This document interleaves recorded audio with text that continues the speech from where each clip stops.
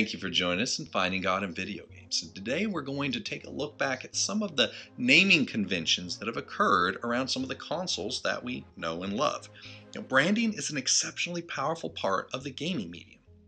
Many licenses have either succeeded or failed simply due to the effectiveness of the marketing campaign and a catchy title. The console side of the business is no exception. Over the years, we've had an opportunity to gain a lot of insight into both the mindset and the future of a company by how they chose to identify their signature product. Take Sony, for example.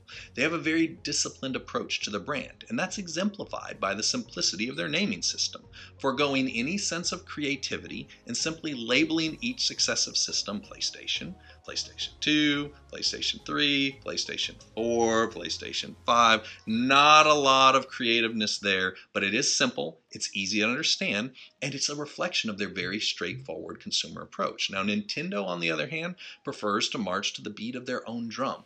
They use mysterious code names like the Revolution, the Dolphin, or the NX before finally settling on very unique constructs such as the Wii U, or now the Switch. Their playful and creative approach is clearly reflected in their branding choices. I don't even know what a GameCube is, but I know that I owned one. If we turn our gaze to the past, we'll find the bold but slightly overreaching gallery of console names from my favorite mistake, Sega. The promise of names like Genesis, Saturn, and Dreamcast conjure up larger-than-life visions that unfortunately none of those products were able to live up to, kind of like the story of Sega. Then you have Microsoft, a company that continues to try to think outside the box despite literally naming their product a box. While the Xbox brand name was certainly a catchy start, I think we're all still trying to figure out what exactly were they trying to accomplish with the 360 name. And now we've gone from the even more confusing Xbox One, which was not the first Xbox, it's actually Xbox 3 or even higher if you're counting the various redesigns. And then once they had their new project that they originally codenamed Scorpio, which sounded kind of cool, then they changed its name to the very, very confusing Xbox Series X and Xbox Series S. A name that will probably have repercussions for many years to come as people continue to try to figure out in the course of history which one of these were even first. Whether we're looking at Sony, Nintendo, Microsoft, Sega, or any of the other console makers over the years, every one of them were trying, sometimes failing, to create a branding plan that would adequately describe their system to prospective buyers. And this whole process kind of reminded me of some scriptures where God chose to rebrand people by literally changing their name that aligned them with their true purpose. Now, you might be surprised how often that this actually happened. And any time that we see God do something more than once, there's a pretty good chance there's some insights to be gained from it that we can apply to ourselves. So let's start with one of the more infamous ones here. Abram, who was changed to Abraham, and Sarai, who was changed to Sarah. In Genesis 17, we find that the Lord was in the midst of making a covenant with Abram that would dramatically affect the course of human history. This was not immediately apparent at the time, though. Abraham was nothing more than a financially successful nomad who didn't have a single heir to his name. But the Lord sees all the way through to the end game. And despite Abram's advanced age and Sarai's empty womb, a promise was made. And to seal the deal on this, God decided that a full under new ownership sign would be planted on the birth certificates for each of them.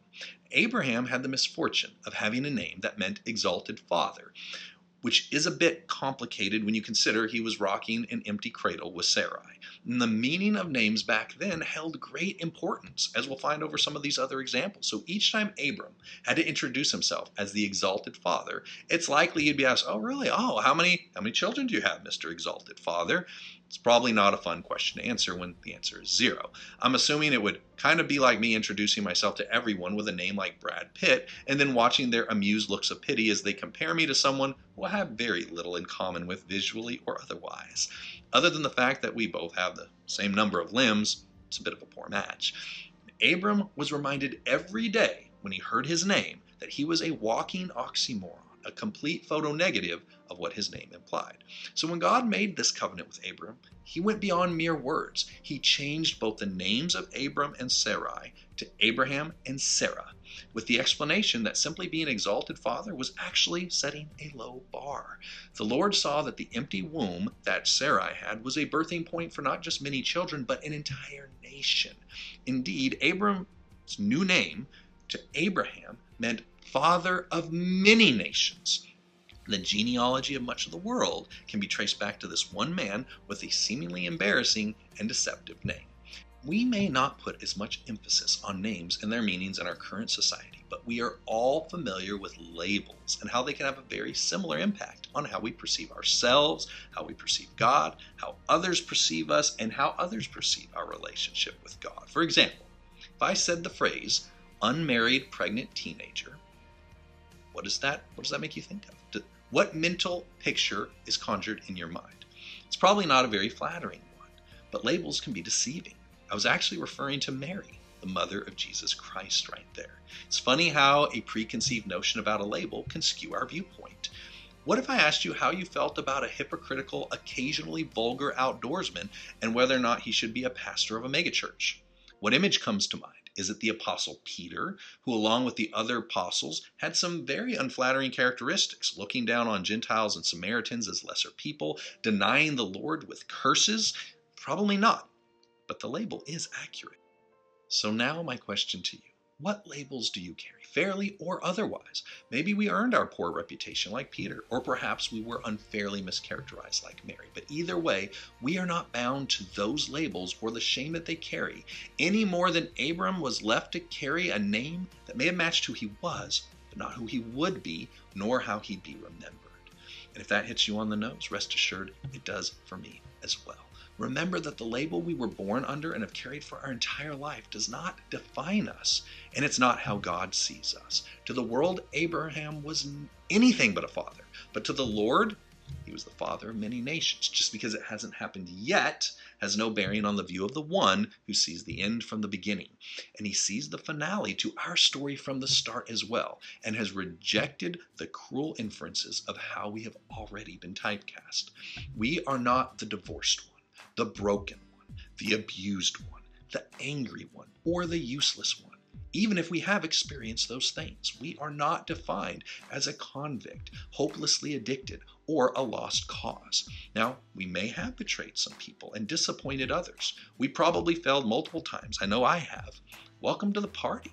I'll join you at all of those tables. Those labels are not our future, and they're not going on our name tag in eternity.